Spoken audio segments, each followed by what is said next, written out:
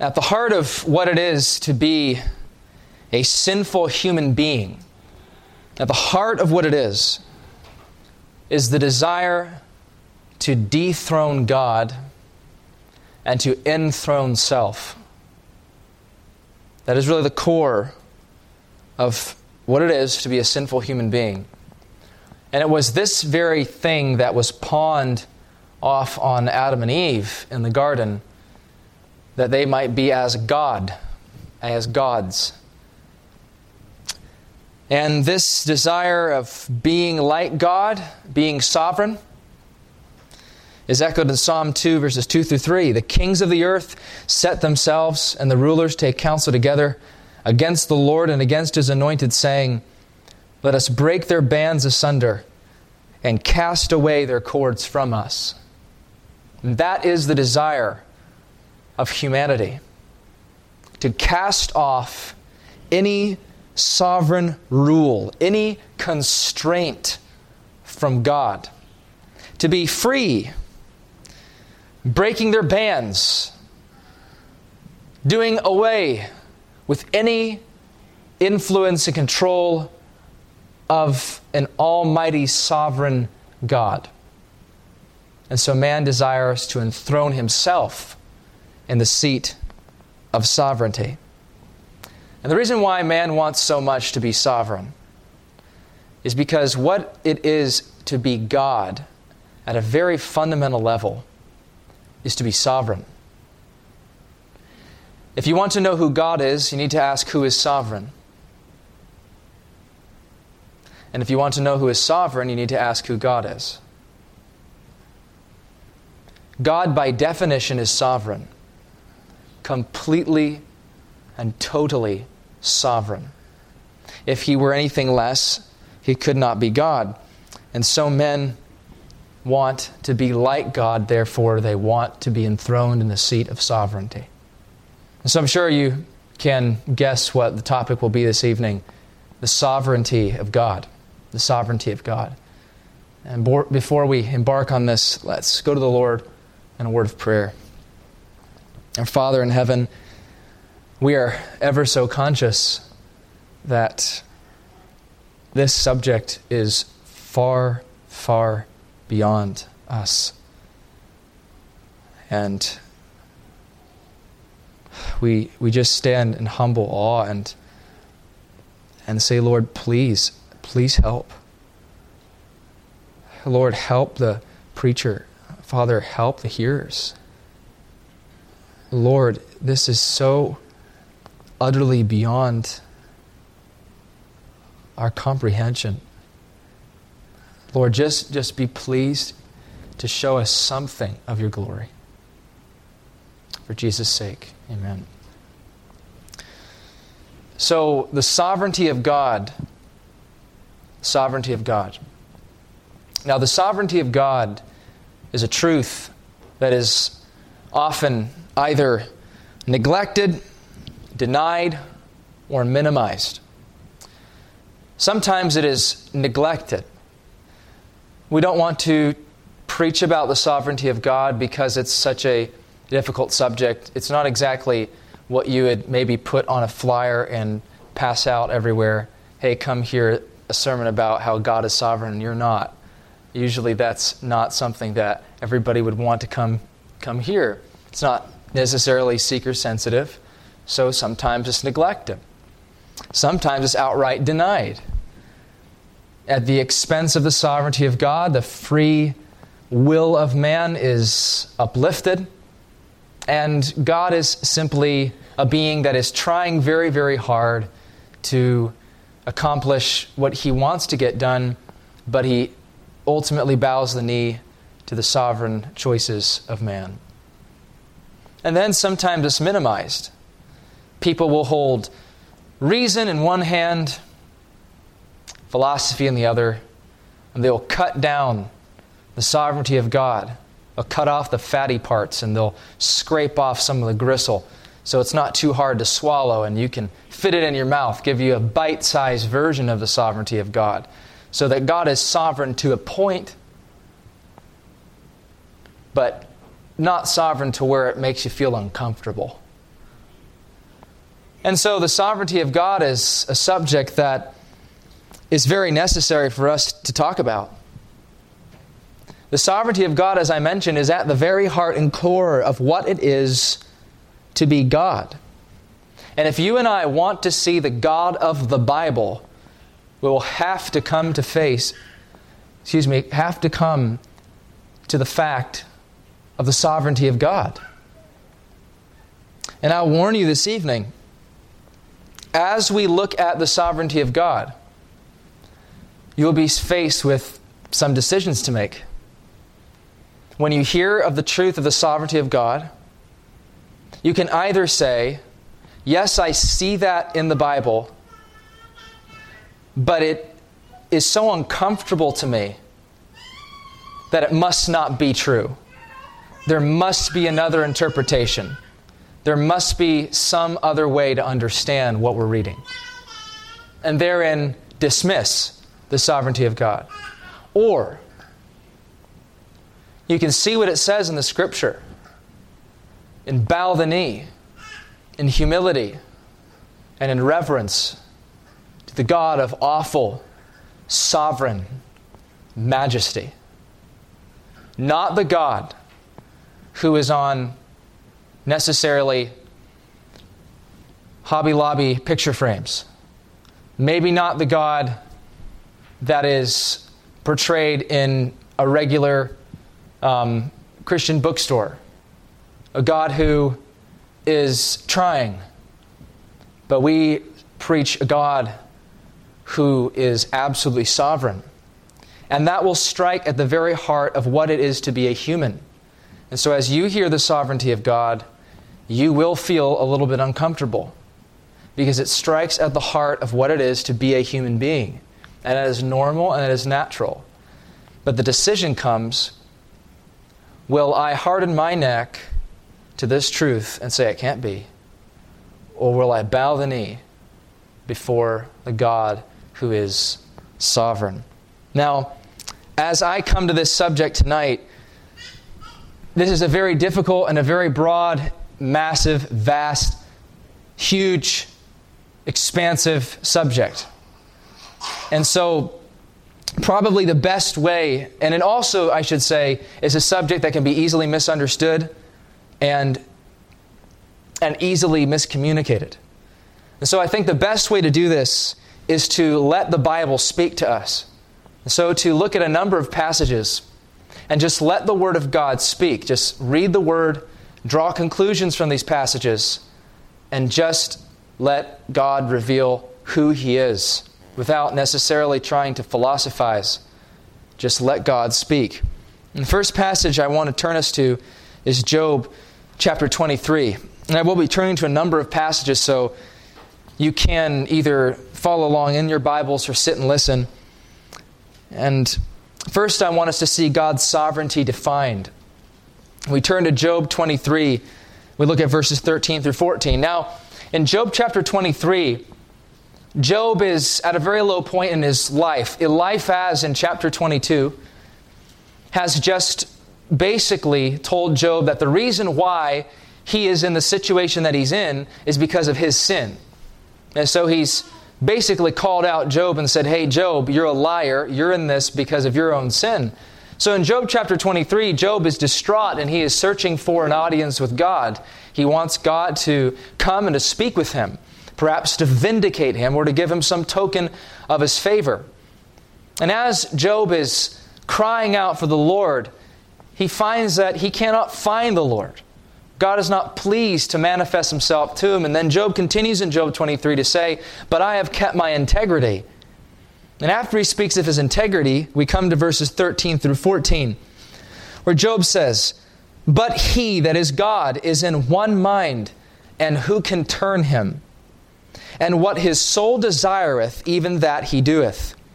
For He performeth the thing that is appointed for me, and many such things are with Him.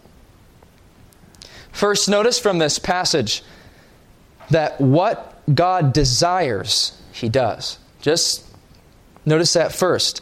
What His soul desireth, even that He doeth. God does what He desires.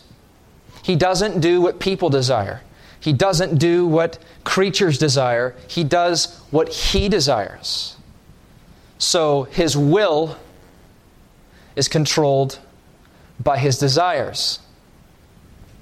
Secondly, notice that His purposes cannot be turned. Job says, "Who can turn Him? He is in one mind, who can turn Him? What His soul desireth, even that He doeth." And so, whatever God purposes, nobody can turn Him from. Whatever God sets out to do, it cannot be hindered, it cannot be reversed. God will accomplish that which He sets out to do. And that's clearly in the text. And then third, God has appointed Job. Has appointed Job's afflictions. God has appointed his afflictions. He says in verse 14, "For He performeth the thing that is appointed for me." Now, the Hebrew word translated appointed is a word that speaks of something official or legal, like a decree. And so God is saying, or Job is saying of God, what is happening to me is what God has decreed, what God has appointed. And so Job notices that in the midst of his affliction and his suffering, that this is not just something that has happened, that God will work for good somehow, but this has been appointed. This has been decreed by God. Move to another passage. Isaiah 46, verses 9 through 10. In Isaiah chapter 46, the Lord is dealing with idolatry. And Isaiah is preaching to Judah about the foolishness of idolatry and how these idols can be carried around and they're made of gold and silver. And what are they in comparison with God Himself? And so Isaiah, in verses 9 through 10, tells them what God is really like. He says, "Remember the former things of old, for I am God, and there is none else. I am God, and there is none like me." Now we'll stop there and just say, whatever Isaiah is about to say, well, God through Isaiah, has to do with the uniqueness of God. It has to do with the Godness of God. God is saying, I am God and there is none like me. What I am about to say that I do is completely unique to me. There is no one who can do this. And so what He's about to say is what it means for God to be God. If you want to know what God is really like, Isaiah is about to tell us. And he says in verse 10, "Declaring the end from the beginning, and from ancient times the things that are not yet done." Now that is simply a statement of foreknowledge. God knows what will happen before it happens. And how do we know that? Because He can declare the end from the beginning, from ancient times the things are not yet done. So God is saying, the true God can predict the future. Idols can't do that.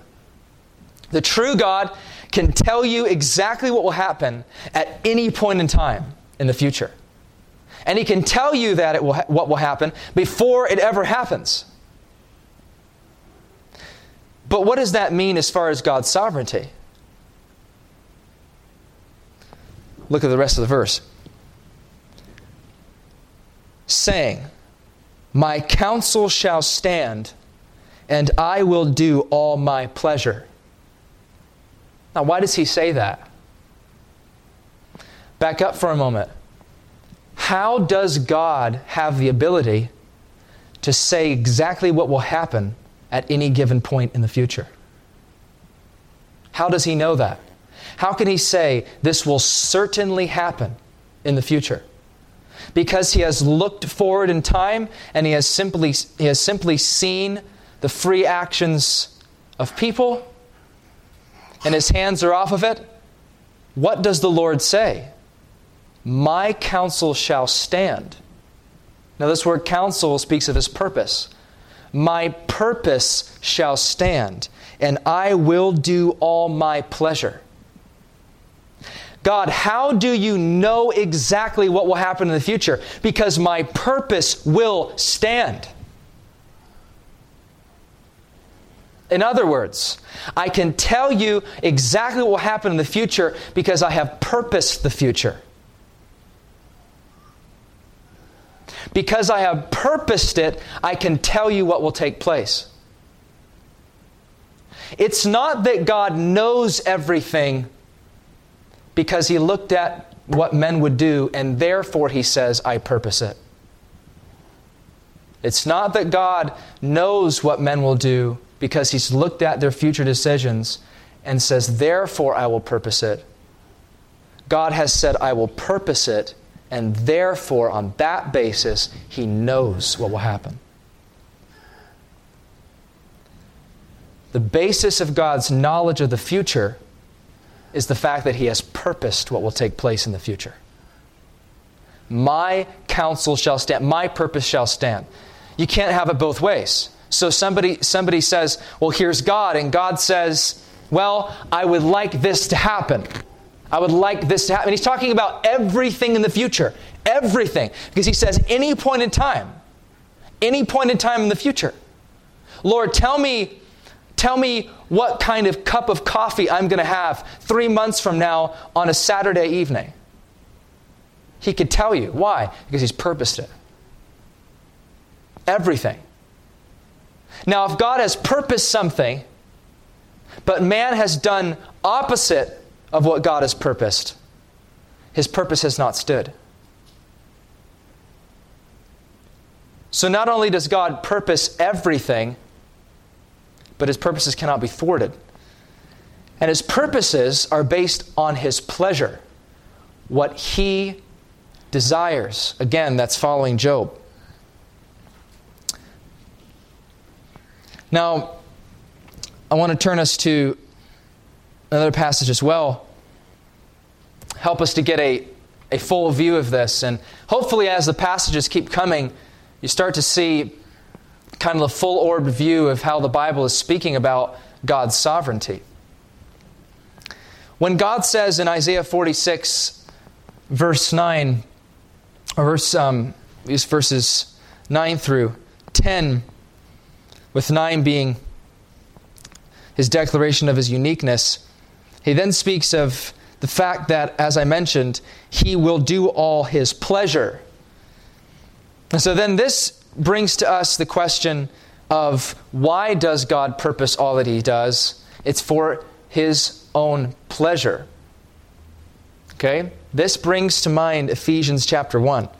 In Ephesians chapter 1, the Apostle Paul speaks of all of the blessings that the church has in their head, who is Christ. Blessed with all spiritual blessings in heavenly places in Christ Jesus. So they're blessed in Christ Jesus. And then he explains how they are blessed, according as He has chosen us in Him before the foundation of the earth. It's according to. This is how, this is why. Because of God's sovereign free choice in eternity. But there's this phrase that continues to come up in Ephesians chapter 1, and it is this. In verse 5, he says that election adoption is according to the good pleasure of His will. In verse 9, according to His good pleasure, which He hath purposed in Himself. Good pleasure. Now, the Greek word translated good pleasure is a compound word, coming from two different words, one that means good and one that means seemed. Seemed good. What is God's good pleasure? It's what seems good to God. Why are people adopted? Because it seemed good to God. Why are people chosen? Because it seemed good to God. Why are people's sins forgiven? Redemption through His blood, even the forgiveness of sins. Why are they in Christ? Why are they predestined? Why are they going to be holy without blame before Him in love? Because it seemed good to God. At the very basis of it all, it seemed good to God. Is according to the good pleasure of His will, not of our will. Now, our will moves in salvation. We repent, we believe, yes. But God's will comes before ours. God was pleased to save each of us, and that's why we were given a new heart and we responded in repentance and faith. It is according to the good pleasure of His will. You want to know why God has saved you? Because it seemed good to Him. I don't know why. I don't know why it was you. I don't know why it was me. I have no idea, and it's staggering to think that out of the billions and trillions that have ever lived, it's just amazing to think that God has set His love upon me. God has set His love upon you. And just think about the millions that died in the plague. Maybe 200 million, some say. Just swept out into eternity. And how many of them were lost and swept into hell? It's amazing to think that this little man made out of dust, you, man, woman made out of dust, with a sinful heart, God was pleased to take you unto Himself, to set His love on you. And that's what the text says, to the good pleasure of His will. But it goes even beyond just salvation, because in verse 11, the Apostle Paul says, "In whom also we have obtained an inheritance, being predestinated according to the purpose of Him who worketh all things after the counsel of His own will." Now notice that. All things. All things after the counsel of His will. Everything that takes place, not only salvation, but everything is according to His good pleasure. Everything. Why was I born in Maryland? It pleased God. Why do you have certain family you have? It pleased God. Why were you brought up in a Christian home? It pleased God. Why do you get cancer? It pleased God.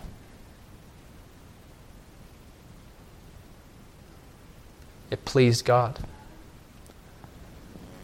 Theologian Greg Nichols wrote, "It is mystery enough that the triune God who always enjoyed complete happiness and satisfaction should select to create. It is even greater mystery that the impeccable God should decree the fall.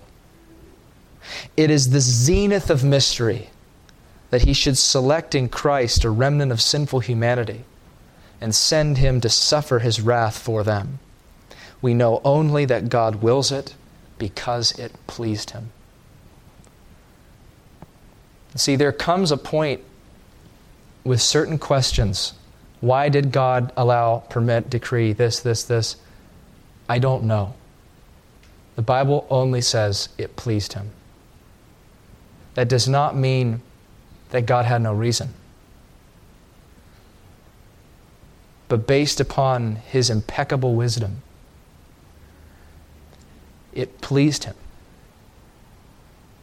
to order all things in this world, all things, after the counsel of His own will. Then I want us to move to see God's sovereignty displayed.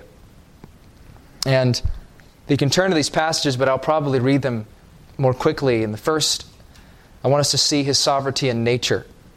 The forces of nature are not merely set up like a clock that you wind up and let it spin. Yes, God has set up the forces of nature, the laws of nature, and they do work according to how God has set them up. But that does not mean that God has not purposed each of their actions. And God is not intimately involved in everything in nature. And I want you to see this in Scripture. Psalm 147, verses 16 through 18. He giveth, I'm going to emphasize the words that speak of sovereignty. He giveth snow like wool. He scattereth the hoarfrost like ashes. He casteth forth his ice like morsels. Who can stand before his cold? He sendeth out his word and melteth them. He causeth his wind to blow, and the waters flow. Who sends it out? He does.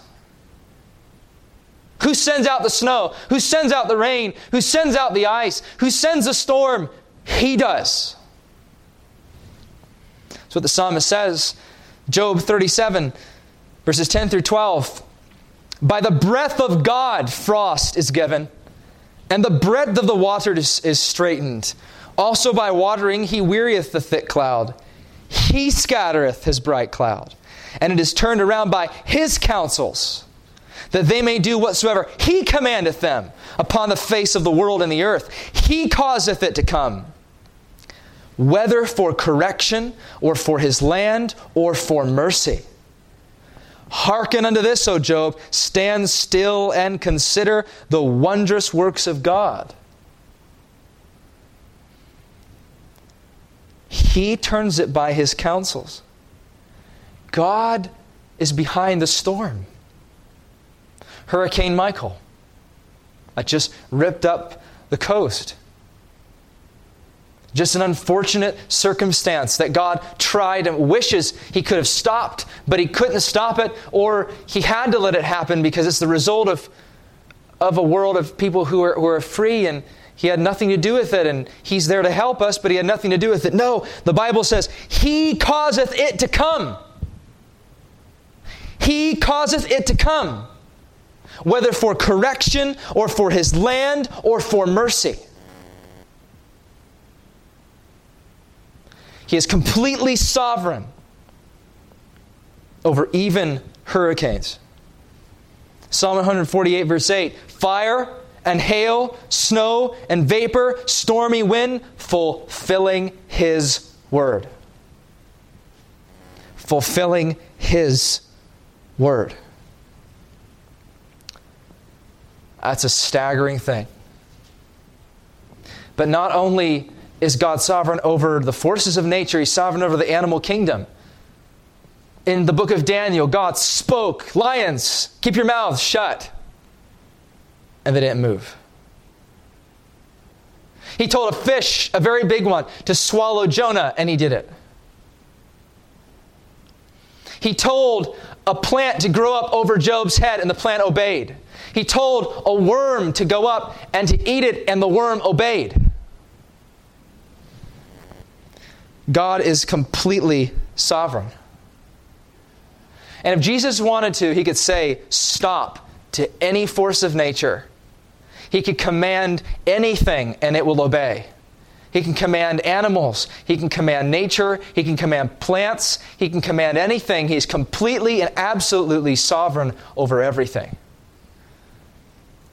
But then I want us to see that God is sovereign over the nations. In Daniel 2, verse 21, and he changeth the times and the seasons. He removeth kings and setteth up kings. He giveth wisdom unto the wise and knowledge to them that know understanding.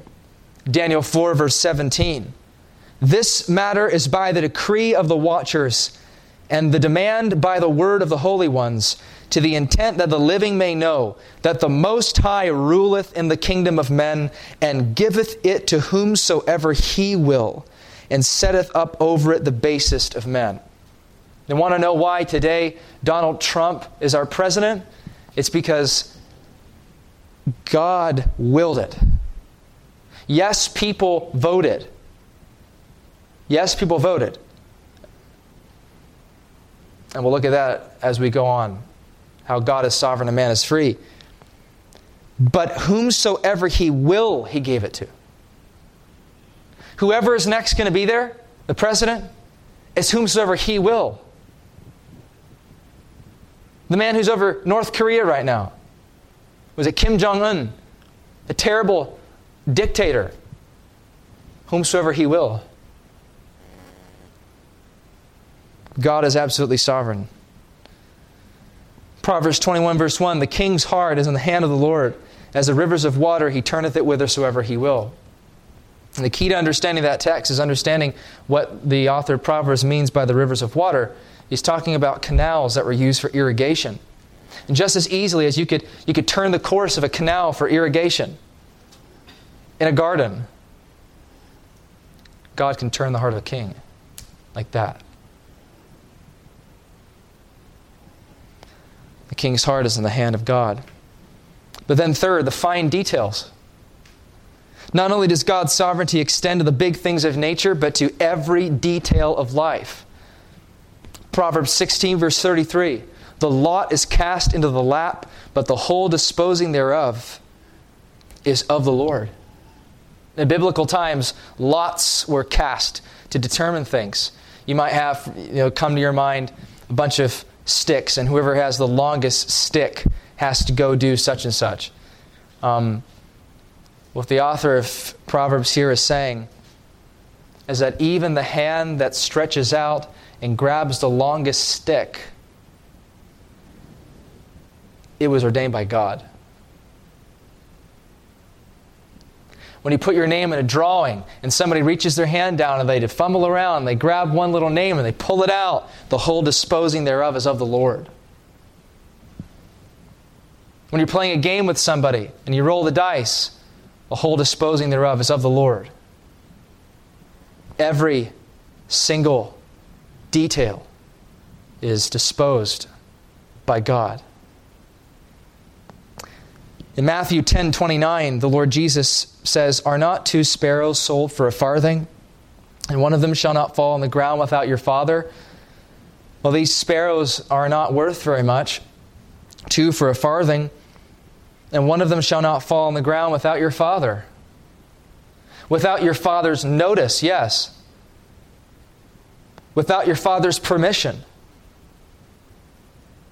Not one sparrow in the forest in Oregon somewhere that nobody knows about, nobody sees, that just died and fell to the ground is not known by God. And remember what we said in Isaiah 46. Why does God know? Because He purposed.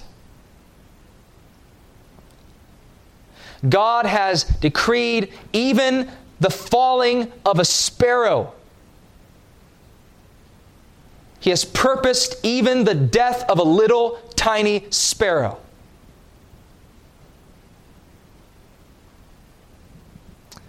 Spurgeon said that there's not one speck of dust that is not flying at the command of God. One man said there's not even one rebel molecule. Everything is under God's sovereign domain.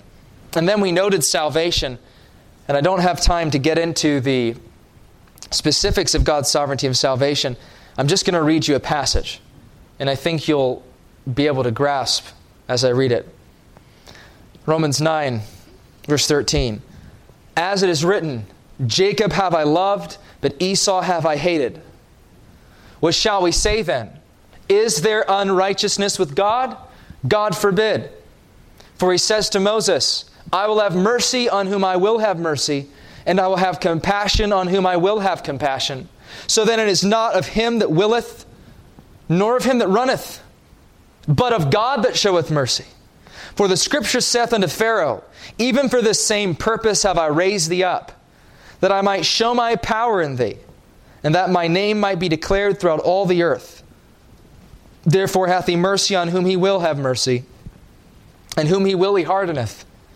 Thou wilt say then unto me, why doth He yet find fault? For who hath resisted His will? Nay, but, O man, who art thou that repliest against God? Shall the thing formed say to him that formed it, why hast thou made me thus? Hath not the potter power over the clay, of the same lump to make one vessel unto honor, and another unto dishonor? What if God, willing to show His wrath, and to make His power known, endured with much long suffering the vessels of wrath fitted to destruction, and that he might make known the riches of his glory on the vessels of mercy, which he had afore prepared unto glory. Even us. Just by way of note, that's why you know this passage is not talking about nations. Even us, whom he hath called, not of the Jews only, but also of the Gentiles. I don't think I need to make a comment on that passage, except to say this. If you read it right, you will ask the same questions Paul brings up. Is there unrighteousness with God?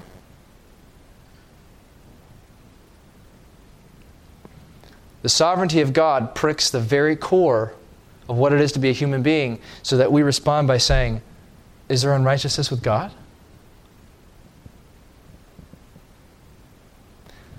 How can you then condemn me for sin? Who's resisted his will?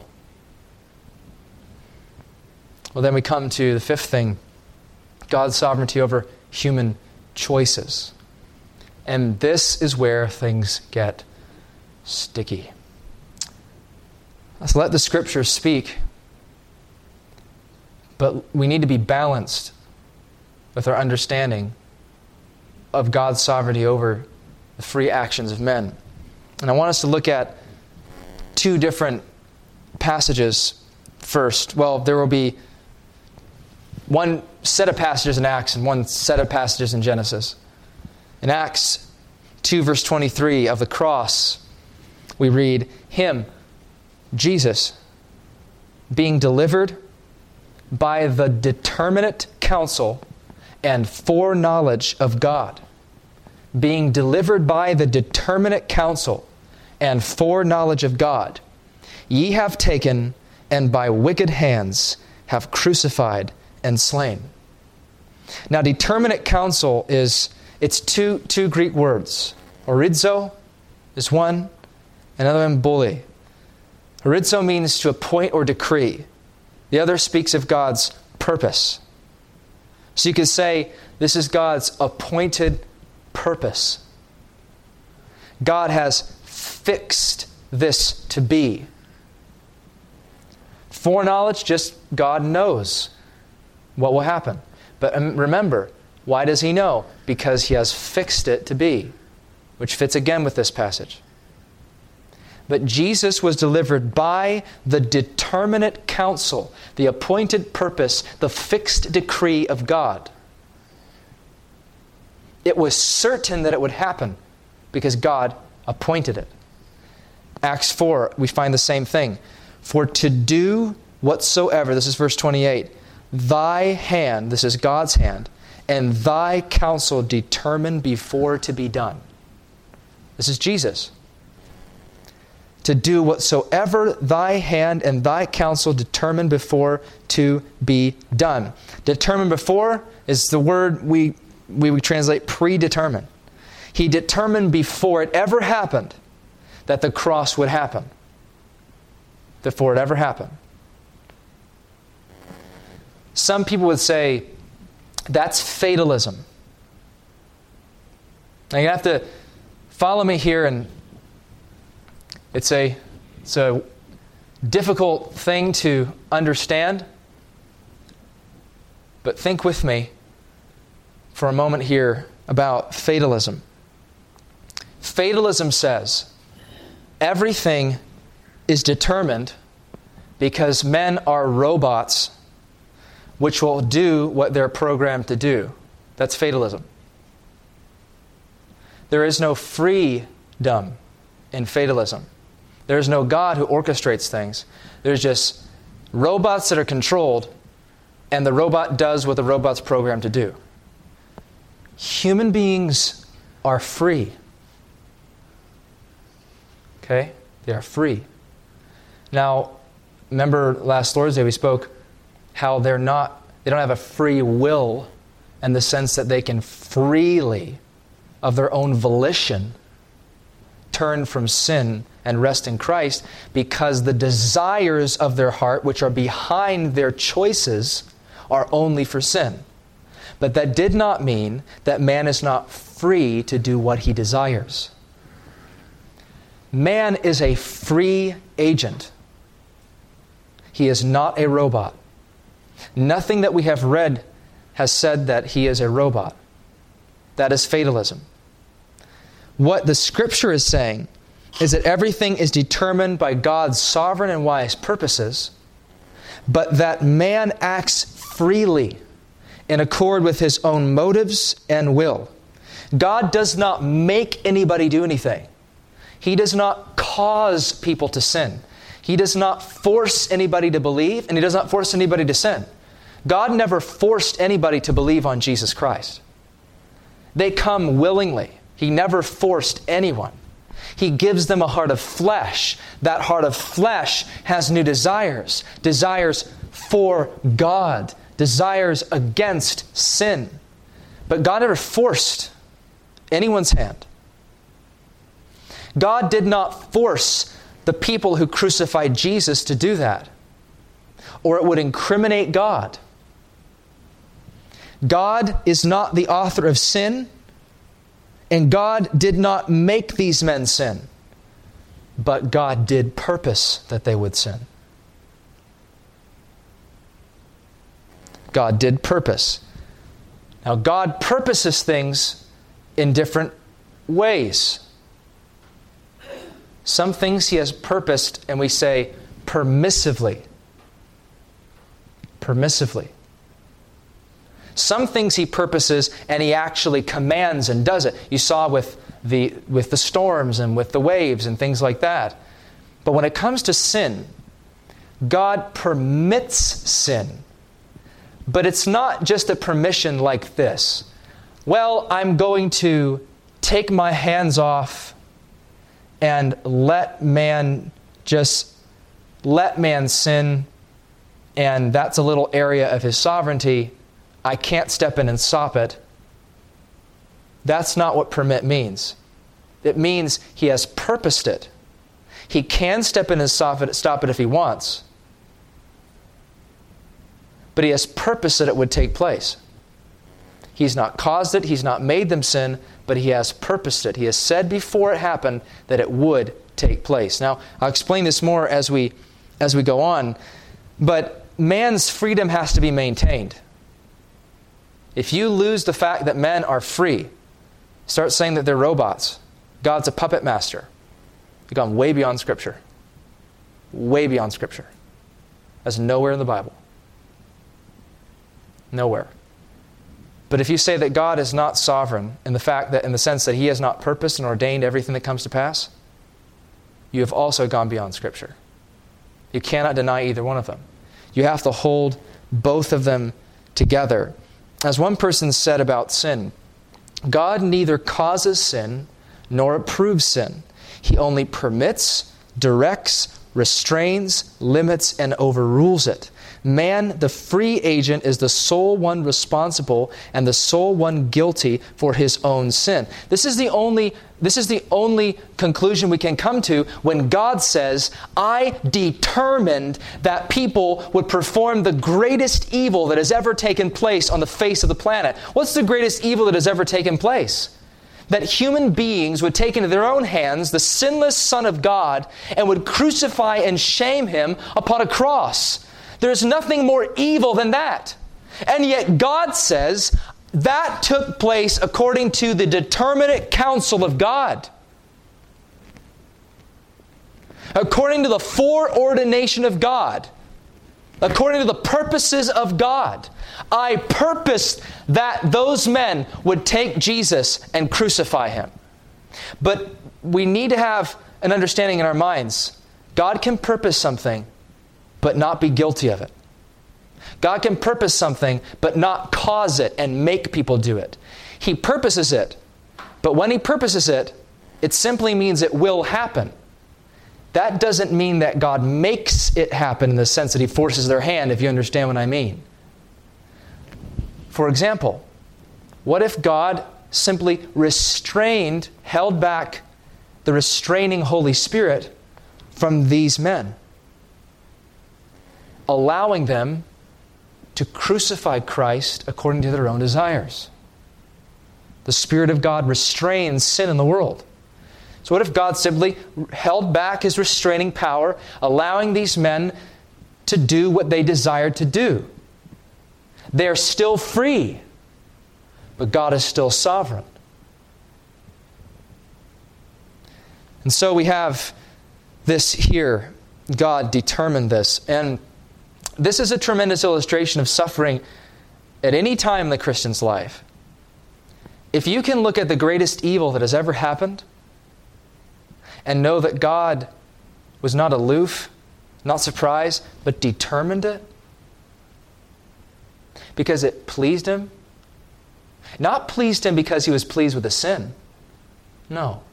Pleased him because he was pleased with the result. God permits what he hates to accomplish what he loves.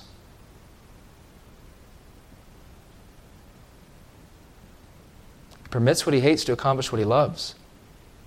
If that is true about the cross, that the greatest good ever came out of the greatest evil ever, then any evil in your life, any amount of suffering in your life, any amount of moral evil even that happens to you or things that come up in your life, God will work all things together for our good. Well, this is too bad. God can't have purposed this. Nothing's worse than the cross. God purposed the cross, and the cross brought about the greatest good. That whatever trial has happened to you, God is well able to work that for good. And in fact, he's purposed it to be so. And for this, I want to turn you to our last passage, which is Genesis. Now, the last example I want to give you is from the life of Joseph. Joseph is a wonderful example of God's providence and God's sovereignty. An amazing example. Joseph, you remember, was the young man who, Jacob's son, who had a coat of many, many colors. And, he strutted around this coat of many colors. And his brothers were just sick and tired of it. This guy walking around with a coat of many colors. His father thought he was the best thing that ever happened. And then Joseph tells them all about, hey, I had a dream where you all are going to be bowing down to me and I'm going to be Lord over you. I don't think that made them very happy. So his brothers got upset. His brothers found him and they were going to kill him, but instead they sold him to a group of traveling merchants. They made it appear to his father like he had been killed by a wild beast.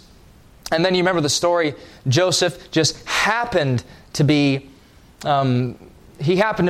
sold to a man who was over a house with a wife who wanted to commit adultery with Joseph. That man happened to be a part of the military. And this woman just happened to try to accost Joseph, and Joseph fled, and he fled, but then he was still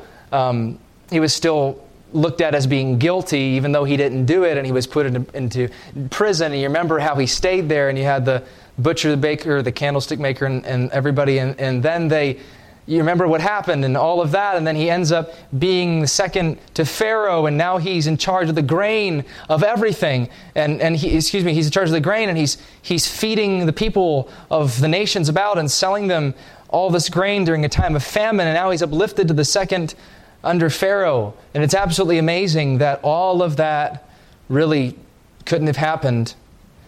It couldn't have happened if he wasn't given a coat of many colors. It couldn't have happened if he wasn't sold to the merchants. It couldn't have happened if he didn't go to Potiphar's house. It couldn't have happened if he didn't go to a jail cell with those two men. And it couldn't have happened if one of them didn't get killed and one of them go free. And it couldn't have happened if the king didn't need a dream to be explained. And by the way, because of Joseph, the people of Israel sojourned in Egypt. And then years later, because they sojourned in Egypt, there was another Pharaoh who came, and he didn't like the people of Israel, and he put them under bondage. And because he put them under bondage, they cried out to God. A man named Moses was raised up. The man named Moses who was raised up took these people out of Egypt, brought them to the promised land, and they had the law given to them at Sinai, and they had the sacrificial system given to them, and you have really the central tenets of the promises of the gospel there with that old covenant made with the people.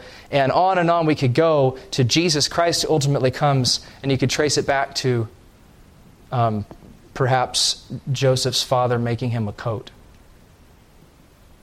Because everything is ordained by God. And if you say, well, the little thing isn't ordained, but the big things are, it's like saying there's a huge chain, but there's missing links. Every single aspect of creation and existence has been purposed by God. And I know I'm running out of time, but I want to read you these two texts. As Joseph's brothers came to Joseph for food, in Genesis 45 and verse 5, Joseph revealed to his brothers that he was Joseph. And he says in verse 5, "Now therefore be not grieved nor angry with yourselves that you sold me hither, for God did send me before you to preserve life." Now I want to ask you the question, who sold Joseph? Who sold Joseph? Was it the men, the brothers, or was it God? Was it the men or was it God, right? It was both.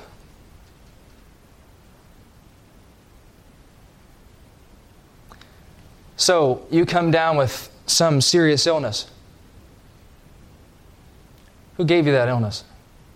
Well, I mean, God didn't necessarily give me that illness because He wanted me to suffer and, call that illness to cause me to suffer as if He wanted to inflict pain, but it's part of His purpose. He decreed that would happen to you. Whatever has happened to you in the past, God was behind it all. When we say here that it says God did send me. God did send me. God did send me. Wait a second, didn't the brothers send me?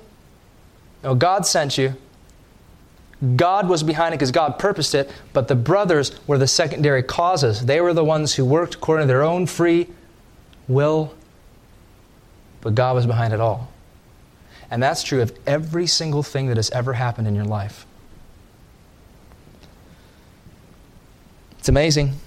Again, what they did was sinful, and it says God sent me. Genesis 50, verse 20. Joseph says, "But as for you," he's speaking to the brothers again, "ye thought evil against me, but God meant it unto good, to bring to pass as it is this day, to save much people alive." So the brothers acted with evil intentions. They meant it for evil, but God meant it for good, to save much people alive. And you can write that, really, you can think about that over everything in your life that has ever happened.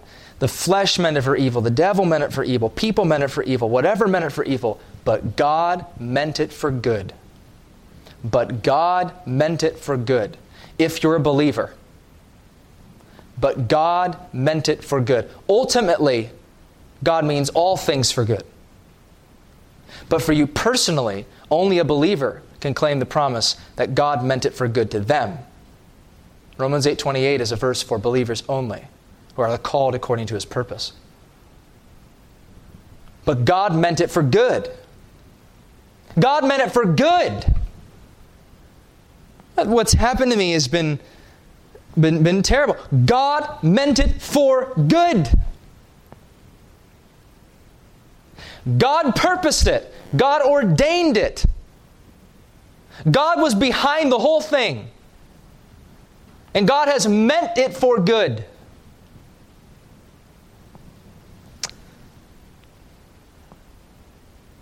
You can write anything in that category that has ever happened to you. God meant it for good.